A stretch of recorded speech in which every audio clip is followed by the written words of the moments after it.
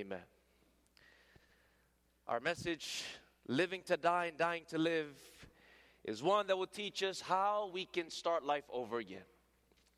How we can have a fresh start, a clean slate, and a brand new beginning with God.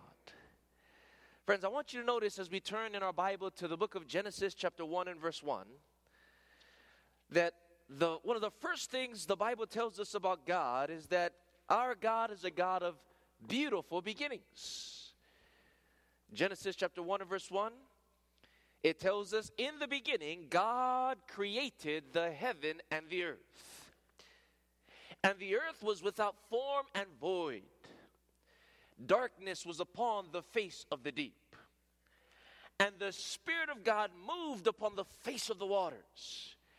And God said, "Let there be light." And what happened?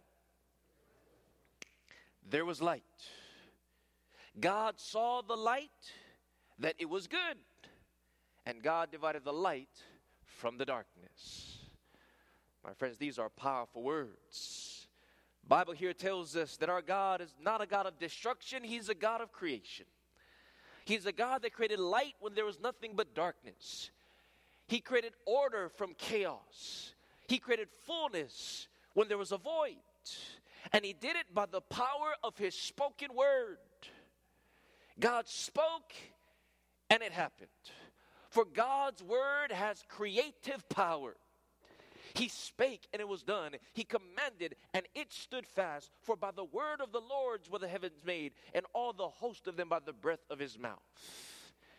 And God was not dependent upon pre-existing matter to create. He created something from absolutely nothing. The world was dark, it was empty, it was void. And God created something beautiful from that chaos, from that darkness, from that void.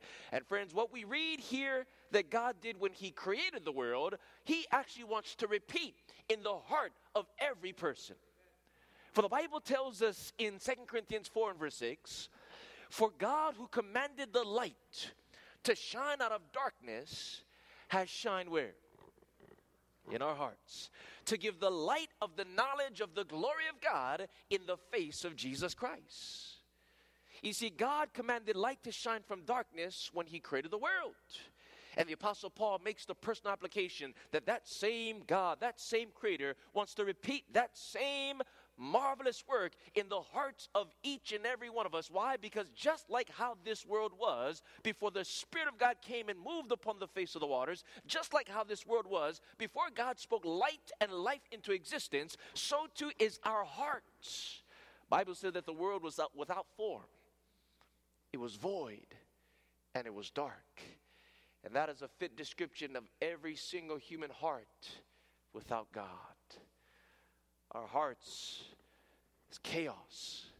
There's a void, there's an emptiness, there's nothing but darkness. But thank God that when we let God speak His words of truth into our hearts and minds, the same God that created a beautiful world, a perfect world in the beginning, wants to do that in our brokenness and in our darkness tonight. Amen? He is the God of creation and the God of recreation. Bible tells us in Ecclesiastes 3 verse 11 that He has made everything what? Beautiful in its time. He has also put what? Eternity in their hearts. My friends, God does not make junk. He's a beautiful God that makes beautiful things. He does it by the power of His spoken word. When God spoke, He created, and it was good. Everything was good. Why? Because Jesus said, out of the abundance of the heart, the mouth speaks.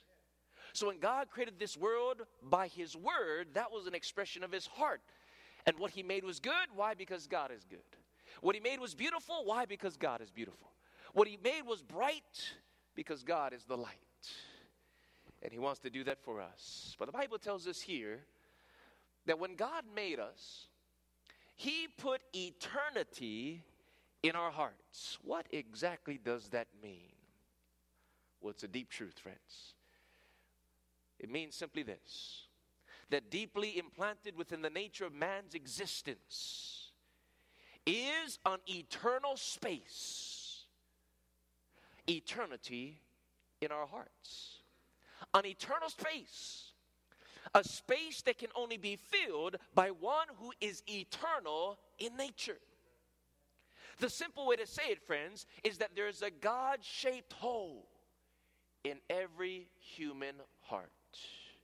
When God made humanity, He made us for fellowship with Him. And that's why He created us with eternity in our hearts. Recognize, friends, that whether we acknowledge it or not, in every single human heart, deep down within us, is an inexpressible longing, a yearning, a desire for something more than what this world can offer, something more lasting and enduring, something more satisfying and fulfilling. But many times we either try to pacify that longing in our hearts with the pleasures of sin, or we ignore that longing by being busy in things that don't really satisfy. But the pleasures of sin are shallow and short-lived. Because it's not eternal, it can never fulfill the eternal space. And so it leaves us thirsting for more. I like what that famous Christian philosopher C.S. Lewis said in describing this reality. He said this: if I find in myself desires which nothing in this world can satisfy, the only logical explanation is that I was made for another world. And that's the truth, friends. In every heart there's longings, there's desires, but nothing in this world can satisfy it. Only an eternal God can fill an eternal space. And the very existence of those desires, those longings, those yearnings shows that we were not made for this world. We were made for something better. We were created to live for something more than just the 9-to-5 job of clocking in and clocking out. We were created to live for something more than the daily routine of life, more than the status quo and the ordinary and the typical and the common. We were created to live for something more than these things, something that is bigger than ourselves. You see, sin will stimulate you, but it will never satisfy you. It will occupy you for a period of time, but not for eternity. Only Jesus can satisfy. Only He can fill that eternal space in every human heart. And so, my brother and my sister, if you've not accepted Jesus fully into your life, let me tell you, there's something missing in your life. There's a void there. Don't let the devil deceive you into thinking that if you can have a certain kind of relationship or a certain kind of job or a certain kind of number in your bank account, that somehow that will satisfy that eternal space. Nothing but an eternal God can fill an eternal space. And by the way, you know, it's hard for those who have it all to recognize this, but they are. If the things of this world could fulfill and satisfy and fill that eternal space, then the Hollywood stars ought to be the happiest people on earth. But many of them are depressed and lonely. Many of them are addicted to drugs and alcohol. You find broken relationships with these stars, these movie stars and sports stars and music stars. It seems like they have it all. And yet there's that eternal space that can never be satisfied. My friends, no matter how good you think you are, we've all made mistakes. We've all made decisions we wish we could undo. Spoken words we wish we could take back. Wasted time and missed opportunities, neglected duties and broken promises, and the regrets of our past sometimes keep us from living in the present and moving forward to the future that God has for us. And you know, sometimes we think about the wrongs done and the mistakes that have been made, and we wish we could go back in time to undo those things, but time will not permit us to go back. What is done is done. But here's the good news, friends. While we can't change our past, we can give it to Jesus. And I want you to notice the glorious promise what the Lord tells us He will do with our past. One of my favorite promises in the Bible is Joel 2 verse 25, where God says, I will restore to you the years that the locusts have eaten. Oh, this is a beautiful promise. In an agricultural society, one of the most devastating things that could happen to a farmer was to be invaded by a swarm of locusts. For years of hard work and labor could be consumed in moments, and that is a fit description of the lives that we have lived without God. A life of wasted time, wasted influence, wasted money. But God says, everything that the enemy has stolen from you, has the devil stolen innocence from you? Has he stolen relationships? Stolen your health, your finances, your energy? God says, I will restore it. He is the God of restoration. Amen? He is the God that restores those who are broken. He mends that which has been torn.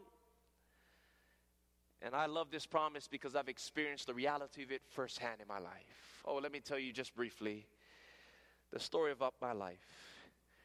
My experience is one of wasted years and wasted time and wasted mind, but restored by the grace of God.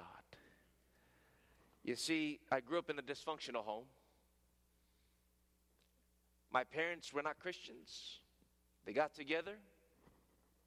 I was conceived out of wedlock, and my young mother, who was pregnant with me, soon-to-be mother, she felt so shame. She felt so guilty for getting pregnant and yet not being married. So much so that she was tempted to have an abortion. Even tempted to commit suicide. You see, the devil tried to destroy me even before I came into this world. But God prevailed, and I'm here today. Amen? There's a picture of my parents. They were never married. They were separated most of my life, and it was a dysfunctional home.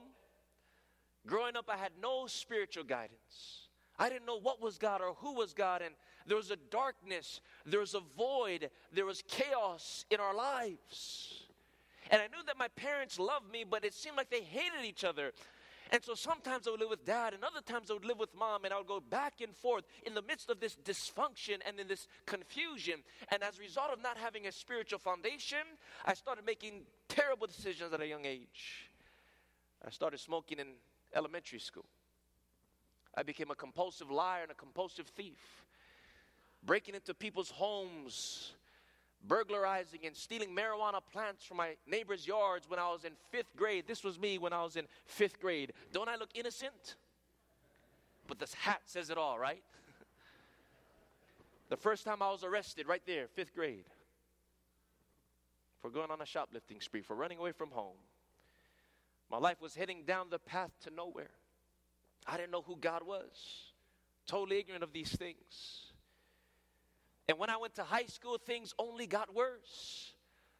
I went to high school simply to get high. That's why they call it high school, right? And that was me. 16 years old, burning up my brain cells and chasing the world. I was stimulated, but I wasn't satisfied. I was a slave to sinful pleasures, held captive by my lust for getting high and fooling around and having fun. Wasting my influence and wasting my time, causing my parents so much pain. And during this time, I was living with my mom, and as a single parent, she was trying her best to steer me in the right direction, but she didn't know God. She couldn't give what she didn't have. And I remember sometimes I would invite my friends over after my mom worked all night long as a nurse. She would come home in the morning and sleep half the day. And while she's in one bedroom sleeping, I'm in the next bedroom. I'd invite all my friends to come over, and we'd lock the door and put the towel on the bottom of the door and light up the incense, and we'd have a smoking session right next door to the room that my mom was sleeping in. And she didn't realize the things I was involved in. My life was heading down the path to nowhere. I caused my mom so much pain, so much worry. But around this time period, my mother and I were watching television when we saw an advertisement on the TV for a Bible prophecy seminar. Have you ever heard of anything like that before? She was interested, and she said, "Do you want to go to that?" I said, "No, I don't want to go to that." I wasn't interested. But she brought me to those meetings. We drove about an hour almost every day to the meetings back at home in Hawaii. And this was our first experience really going to church. And the message made sense. It was logical. We heard things that we'd never heard before, and it made logical sense. And to make a long story longer, at the end of those meetings, my mother and I were baptized. Oh, but don't say amen too quickly. Because when I was baptized that first time, I went into the water a dry devil, but I came up out of the water a wet devil. There was no change in my life. I had received information, but not transformation. I believed intellectually that what was being taught was the truth. And I thought that just because of my intellectual belief that somehow covers. I didn't know what true belief was. I started going to church, but I was not truly walking with the Lord. And we started going to church every Sabbath. But I was still a slave to smoking weed. But I would rationalize it away. Some of you heard this before. I would say, I'm not going to touch the chemical stuff, just the natural stuff. Because when I get high, I can go deep and understand spiritual things and spiritualize and philosophize. And I would even go back to my old public high school, and I would try to share with my friends what I had learned at that seminar. And they would look at me and say, oh, you go to church now? Well, why are you still smoking weed? And I would tell them, because the Bible says in Genesis 1 that God has given to man every herb yielding seed. And so I was twisting the word of God to do what I wanted to do. But really, I was burning up my brain cells and wasting my life and hurting my witness. I was going to church, but I wasn't walking with Jesus. I was a lukewarm Christian, half-hearted, double-minded, trying to hold on to God with one hand and hold on to the things of the world with the other hand. And I was lost, but I didn't realize it. I would go to church high sometimes, sinning in the very presence of God.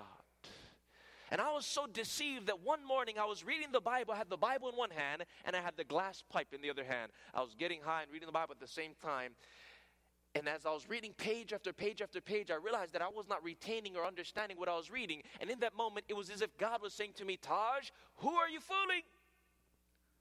What makes you think you can have me and the world at the same time? It's either one or the other. It's either the weed of death or the word of life. For Jesus said, no man can serve two masters.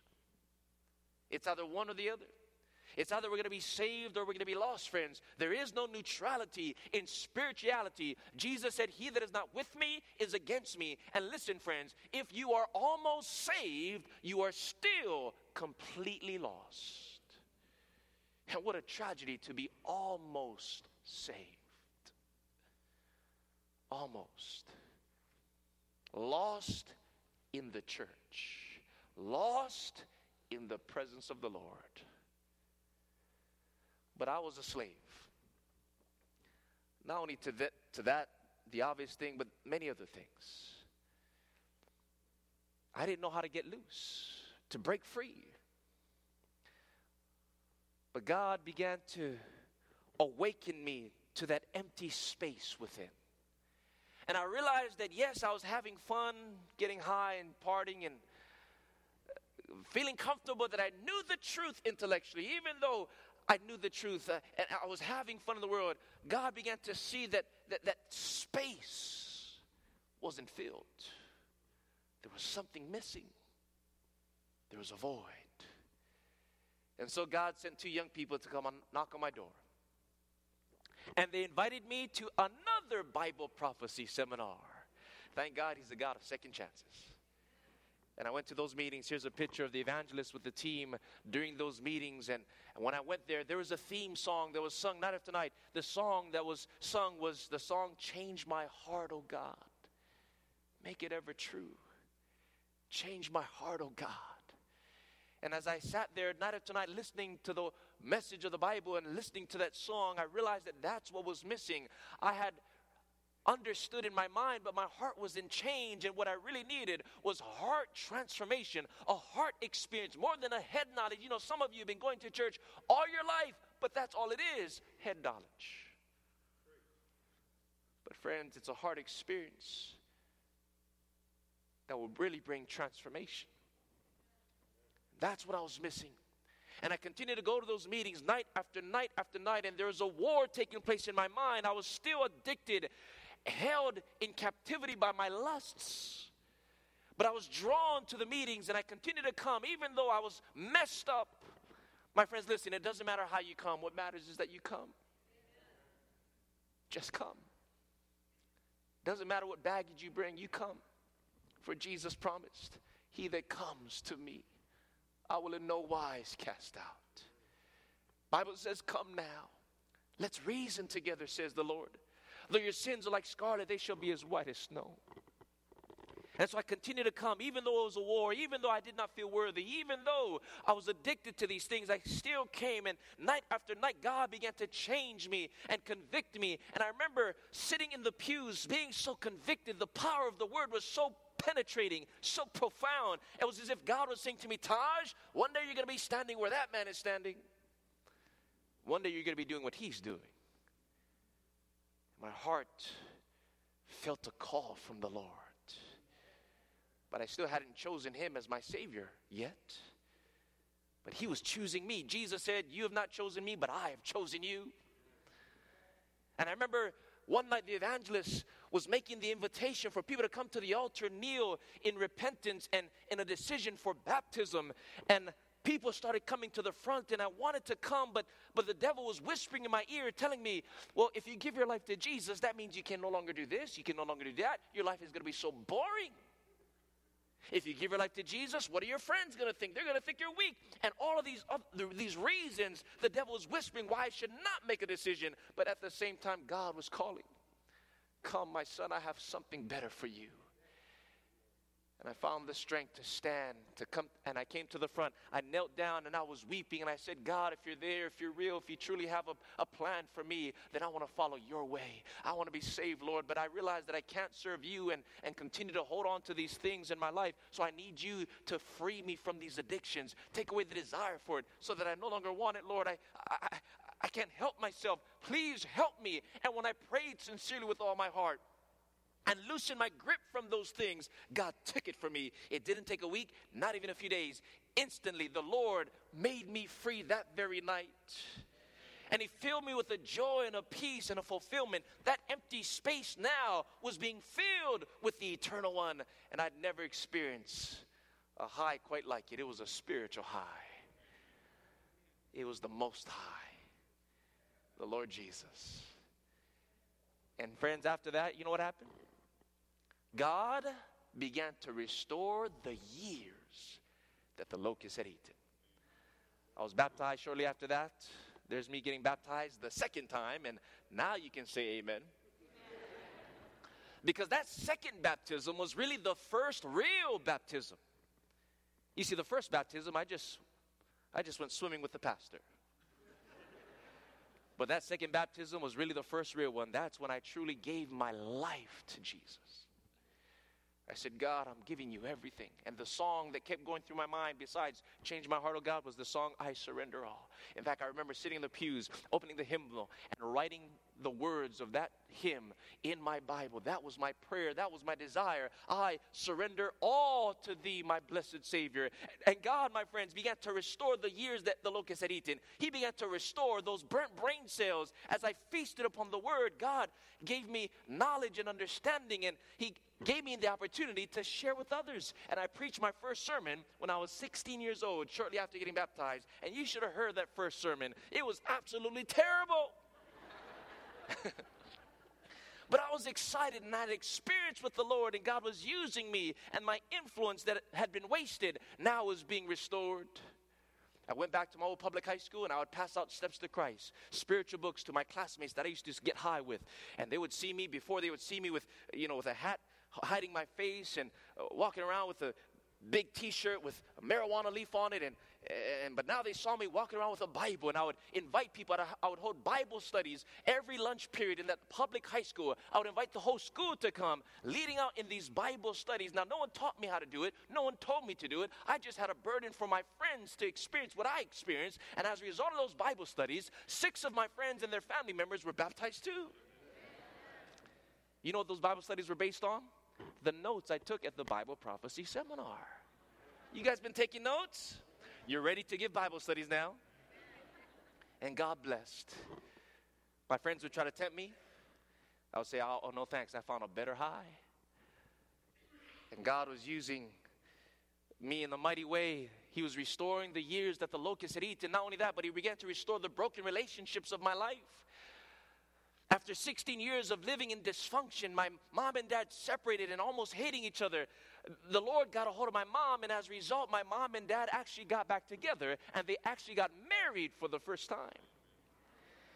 And then a few years after they got married, and after 19 years of being the only child, here comes baby brother. It was an overwhelming surprise. Same mom, same dad, 19 years apart. And the Lord blessed.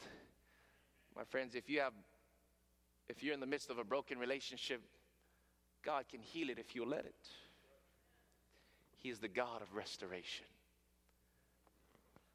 Not only that, but the Lord allowed me to find true love in him. But then he also blessed me with my Polynesian princess. We've been married for the last 13 years, going on 14 this year, and we're a team in ministry. God has taken us all over the place, all over the world, really. Africa and Asia and Europe, the Pacific Islands, sharing the message of Christ, sharing our story, sharing the truths of the Bible. And the Lord has allowed us to see so many people come to him. Families being restored and young people getting on fire and the chains of addiction breaking. And who would have thought that God would use a local boy from the small, tiny island of Hawaii to do a work for him? But friends, nothing special with me. I'm just a beggar trying to share some bread. Jesus gets all the glory. Amen. And listen, if God can use me, he can use anybody. I was the least likely candidate to preach. I'm shy. I'm an introvert. I grew up as the only child most of my life. I didn't have to talk to anybody. And I had a stuttering problem. And, my English was very bad. In Hawaii, we speak a different language there. And to be honest, English is my second language. My first language is broken English. That's what we speak in Hawaii. It's called pidgin. What that means is we take a paragraph and we can summarize it and just say it in one sentence. We take a sentence, we say it in 2 words. We take 2 words and we say it with our eyebrows. So I was the least likely candidate to preach. But friends, if God can use me, he can use anyone. Let me tell you quickly, one of my favorite stories when we first started doing these meetings in 2007, one of my first meetings was in San Francisco. I had been a Christian 8 years up to that point, and I was on fire for the Lord. And during that time, my grandparents were separated. It's the story of another broken relationship. Grandma was living in Hawaii, and Grandpa was staying in California with one of my aunties in San Francisco. Grandpa had done some things that hurt Grandma.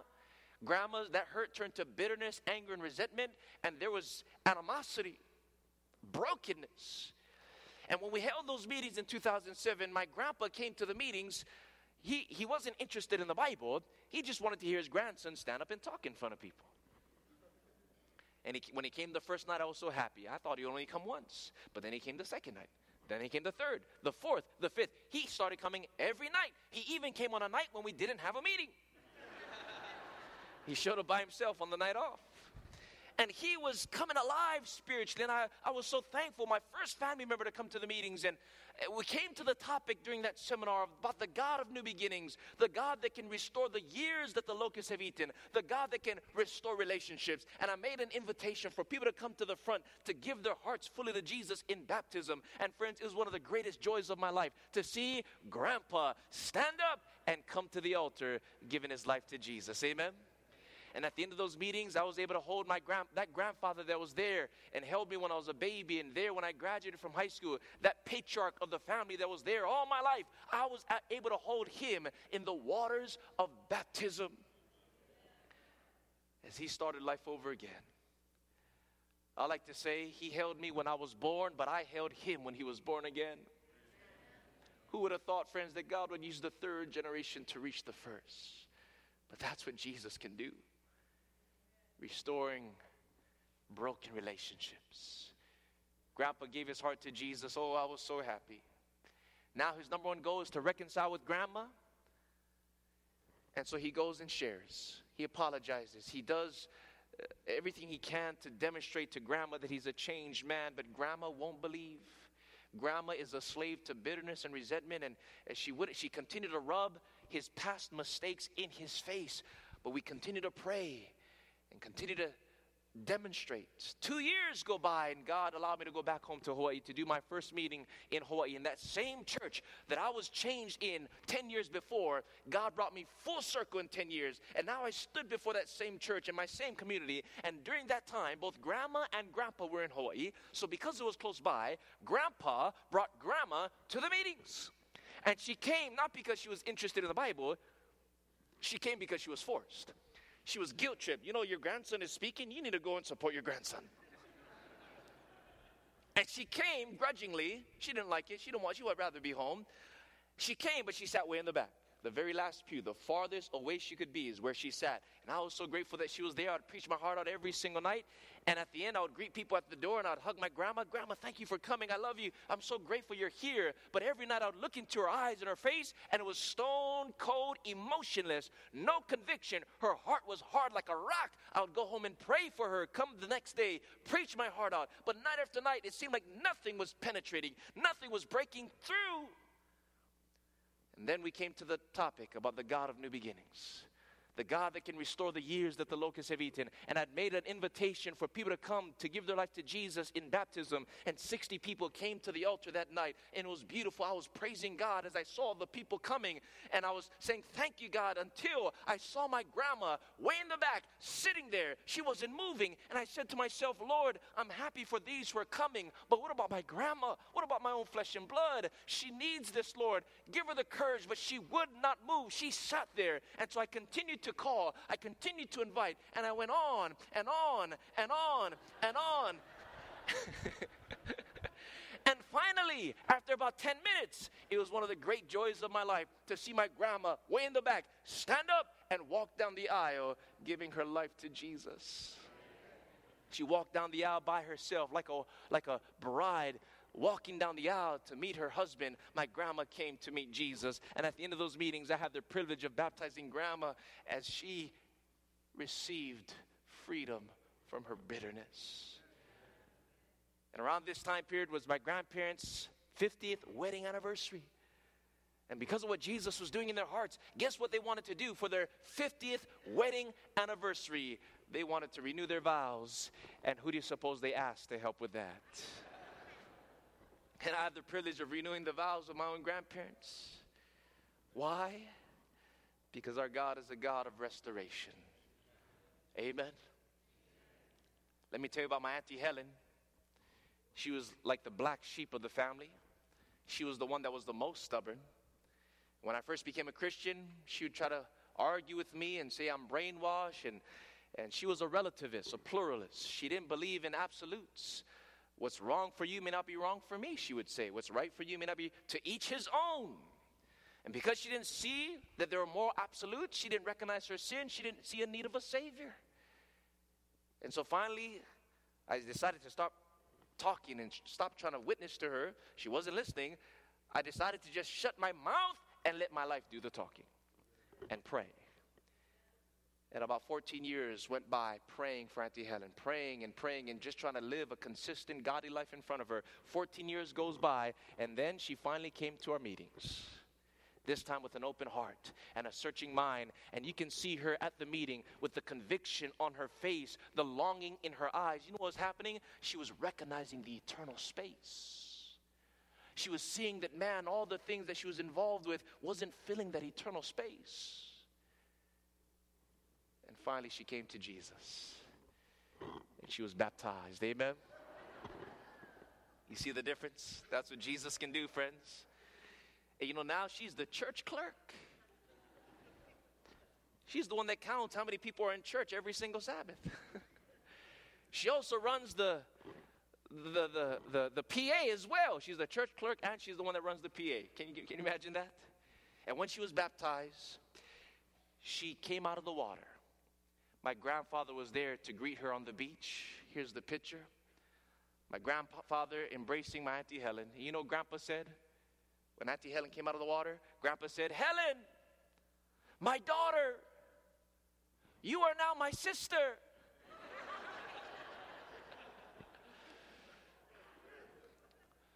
Because the blood of Jesus connects father and daughter as brother and sister in Christ.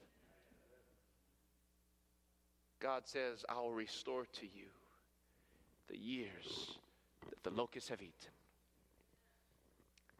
We live in a broken world and we are broken people.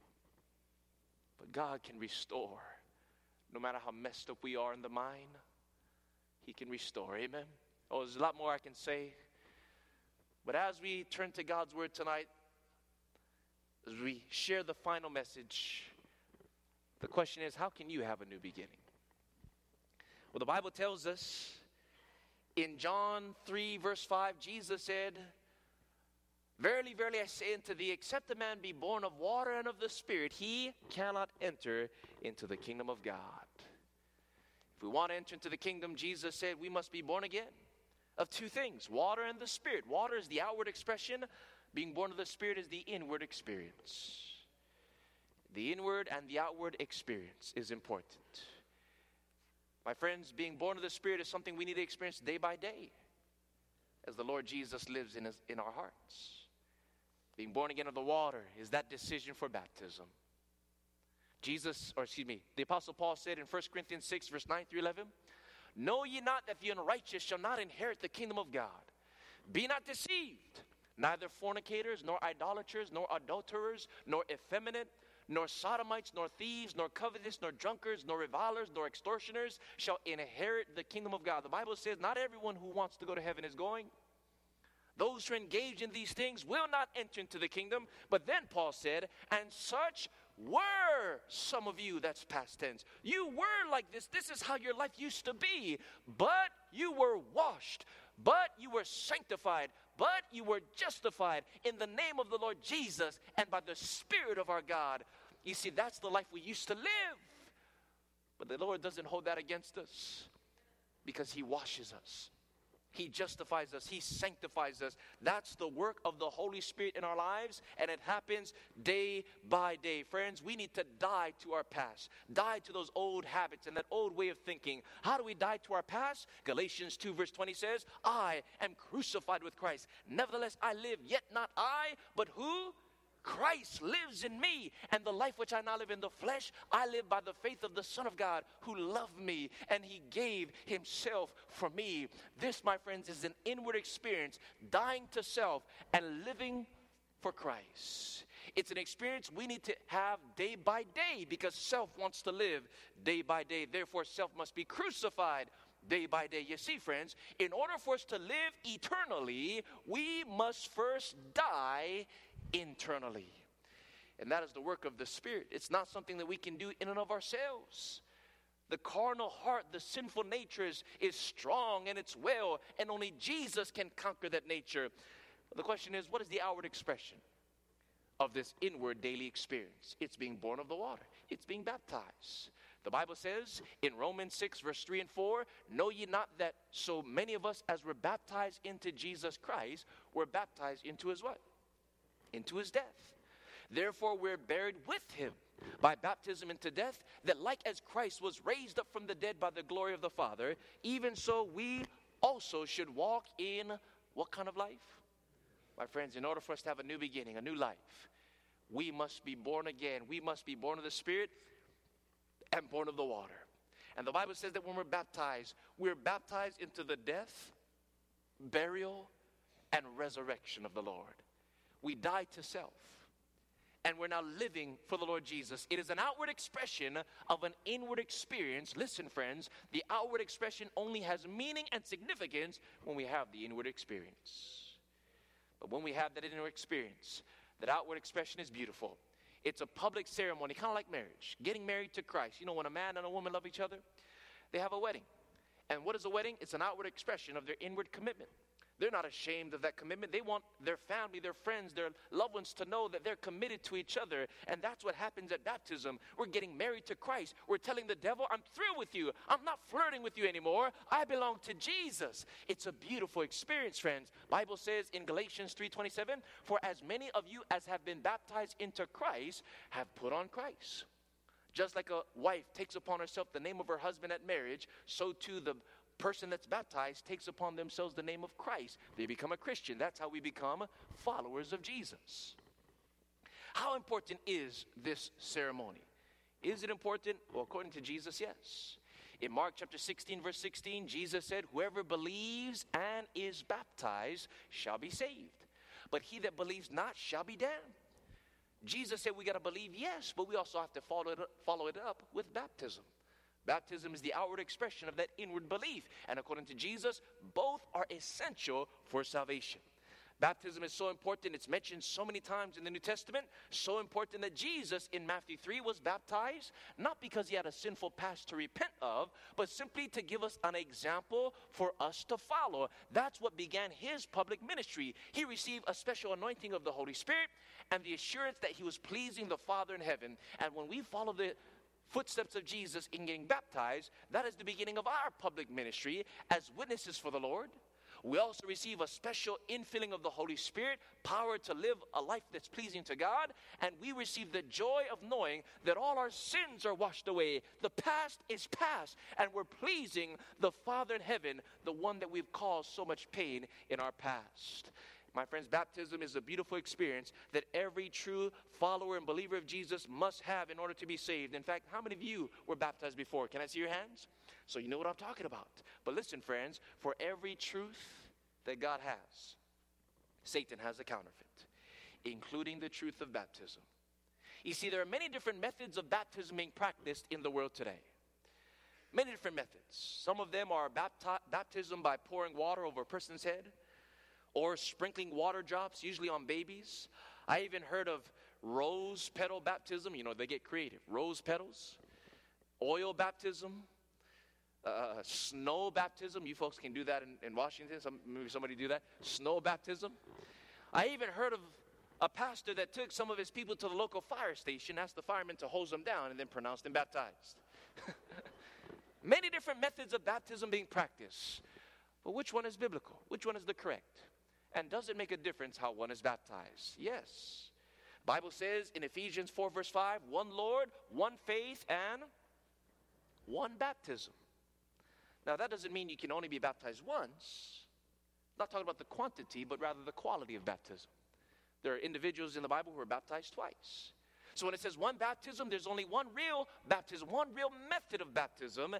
And which one is it? It's not sprinkling or pouring or rose petal or oil or fire hose or snow. The only method of baptism in the Bible is baptism by immersion. That's what the word baptism means. To be immersed, to dip, to be plunged under the water. And the reason why that ceremony is significant is because the symbolism is a burial. You're buried in the watery grave. Your eyes are closed, your hands are folded, you're not breathing. It's a symbol of death. You're dying to the old way of living, the old way of thinking. You're dying to your past. That's what happens when you go under the water. And then when you come up out of the water, it's like a resurrection. You're resurrecting from the watery grave to a new life. And when you take your first breath, it's like a baby being born, taking its first breath. The symbol is so meaningful. And so if you're baptized by sprinkling or pouring or a fire hose, that doesn't count, friends.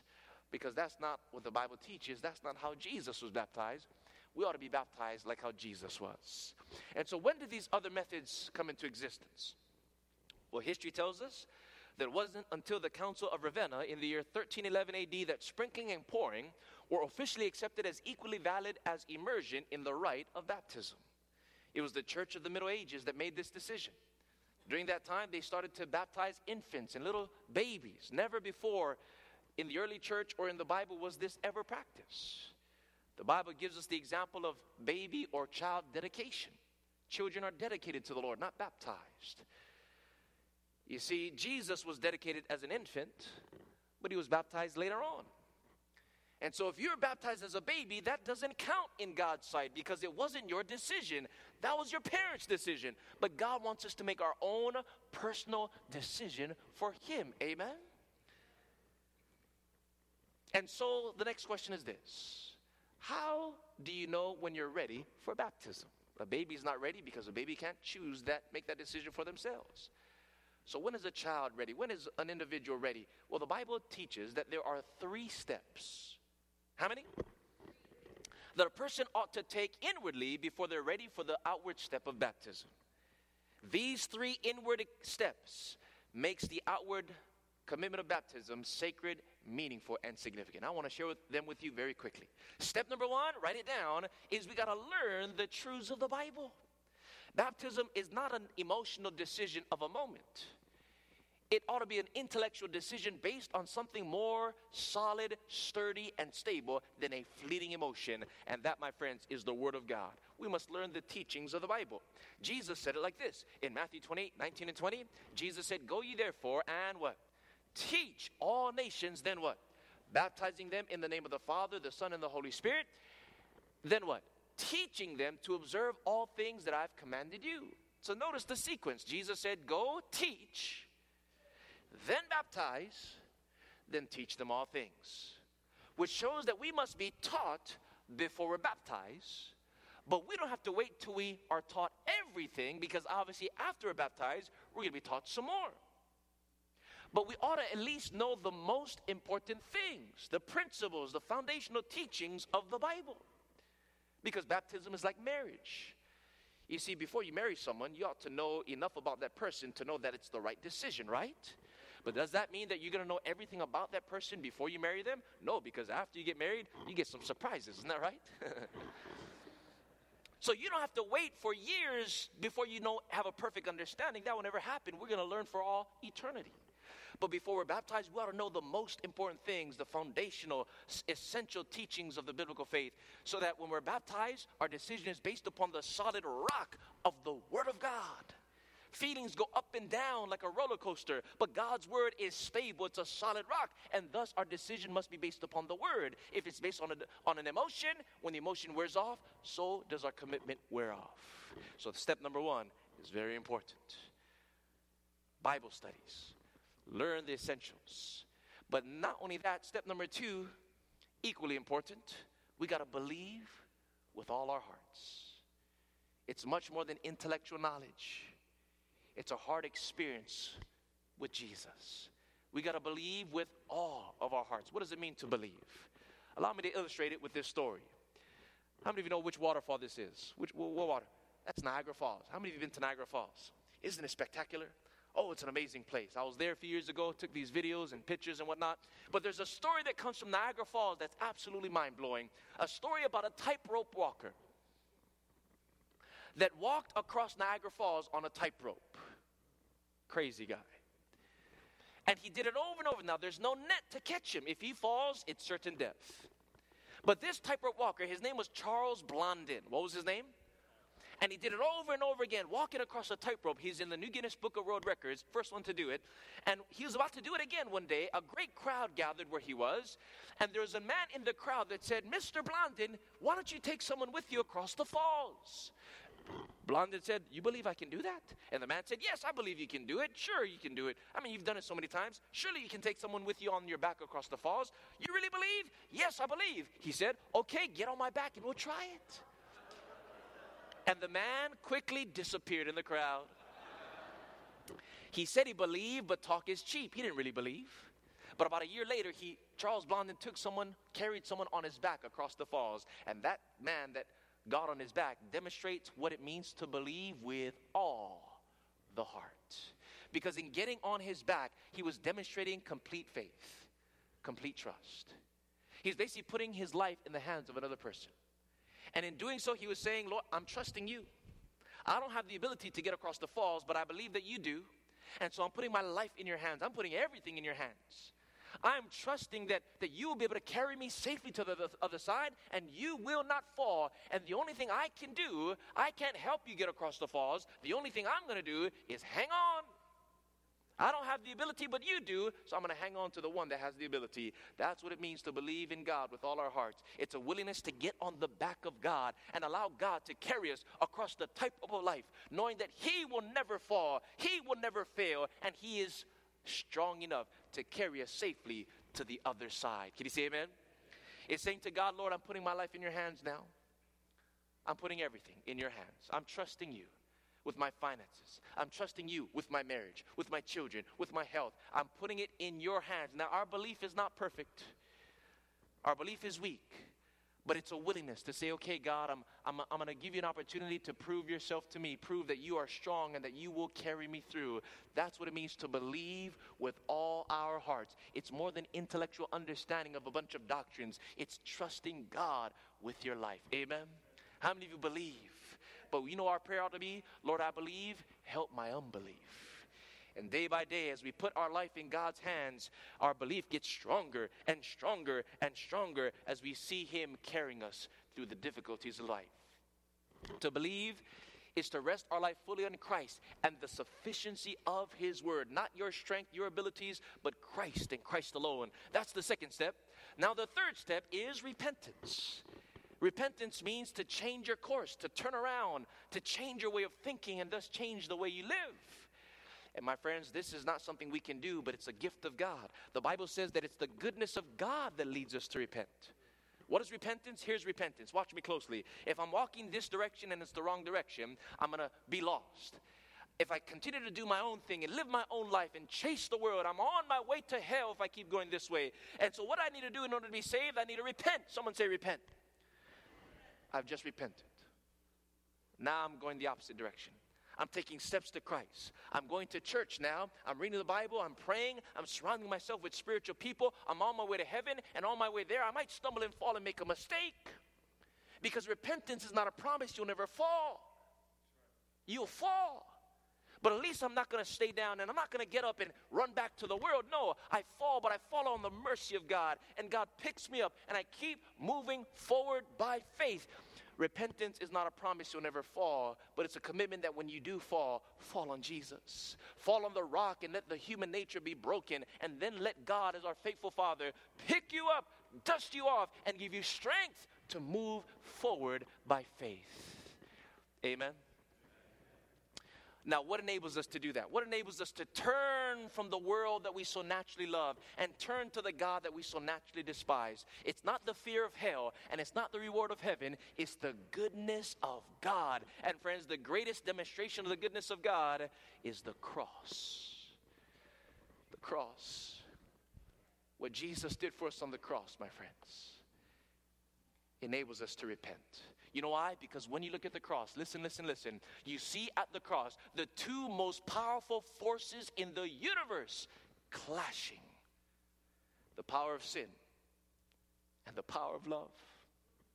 When you look at the cross, you see sin for what it really is.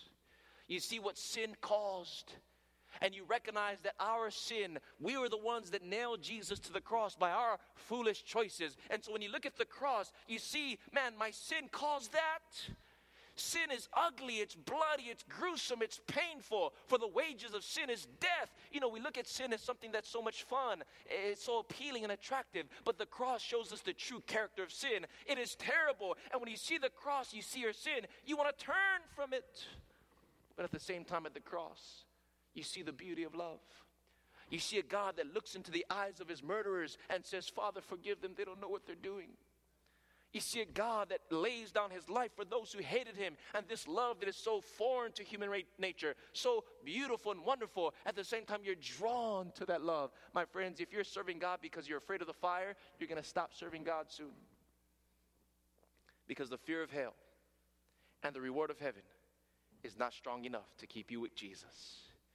The only thing that's strong enough is the cross.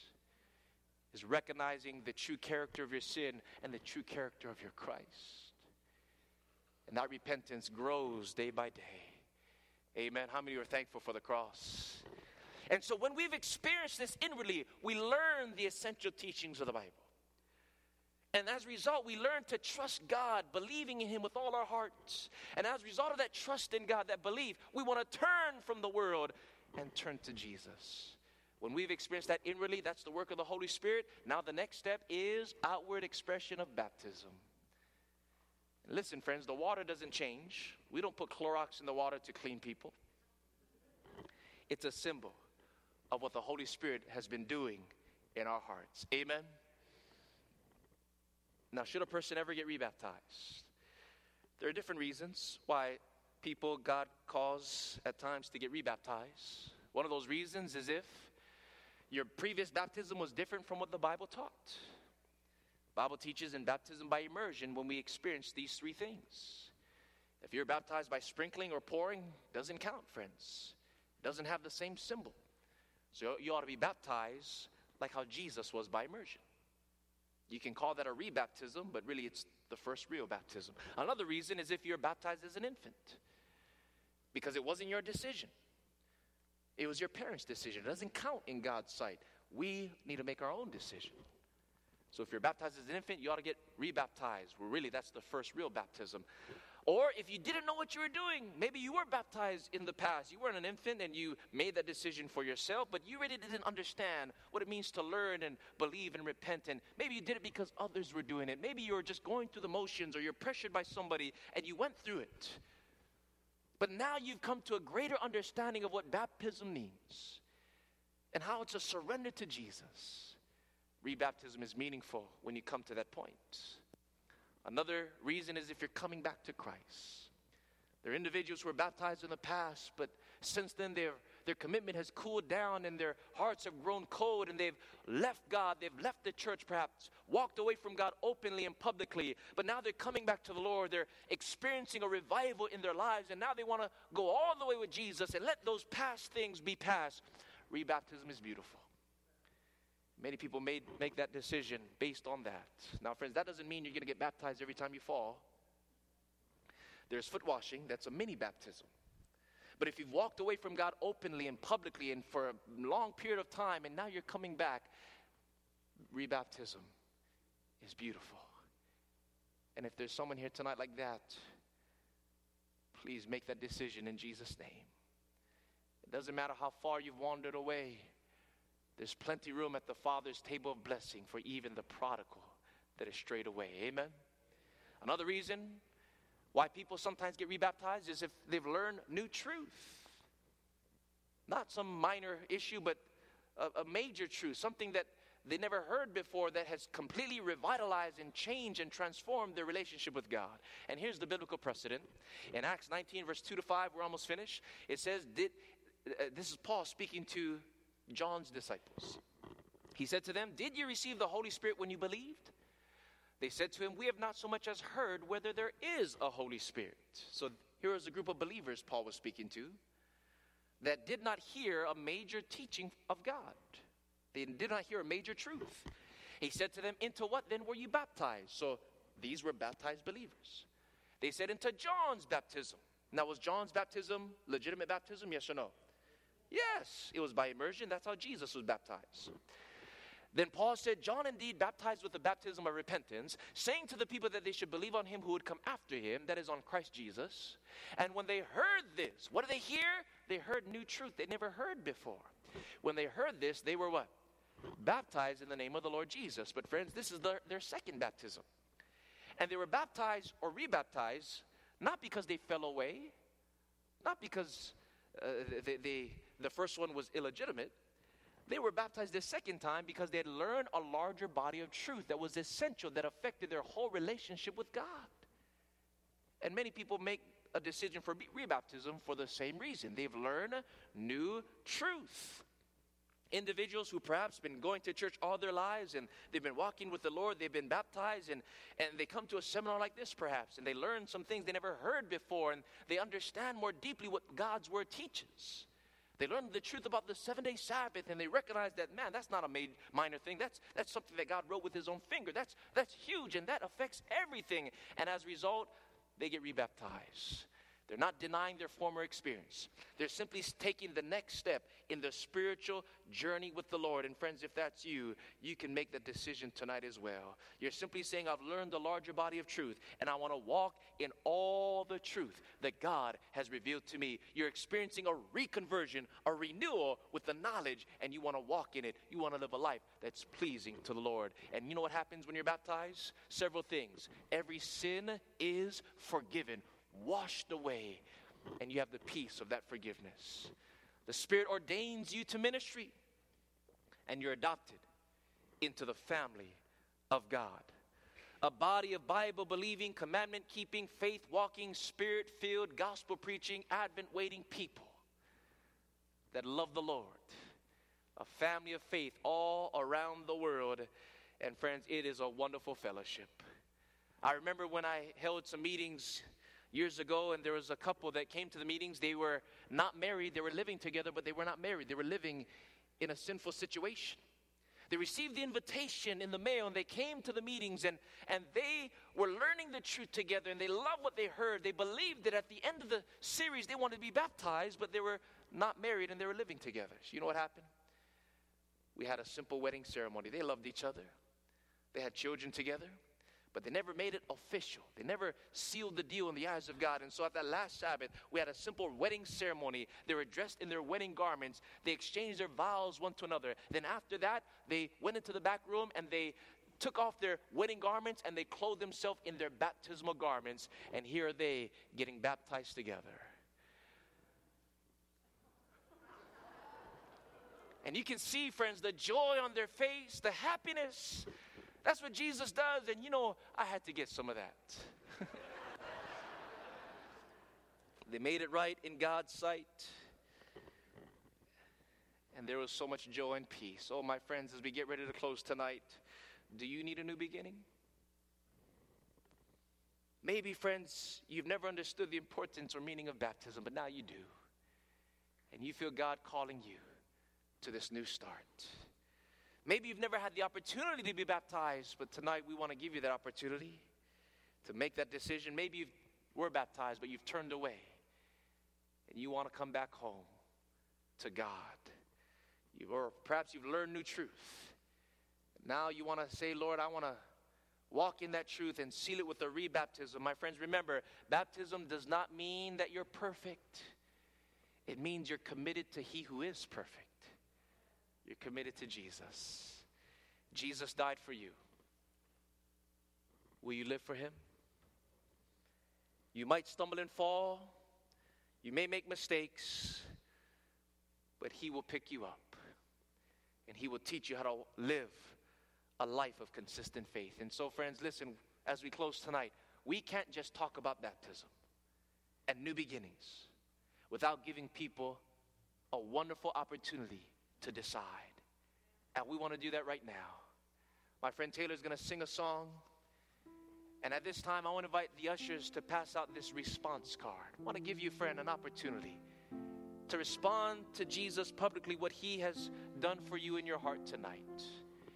And so, as the ushers pass out this card, don't fill it out yet. We're going to fill it out together. We'll fill it out together. But Taylor's going to come and sing this song. I invite you to listen carefully to the words of this song as the card is passed out. Please, everyone take one, pass it down. Should be a card for everyone. Listen carefully to the words of this song. I will serve Thee because I love Thee. You have given life to me. I was nothing before You found me. You have given life to me.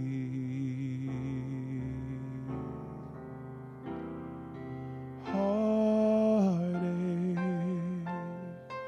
broken pieces, ruined life.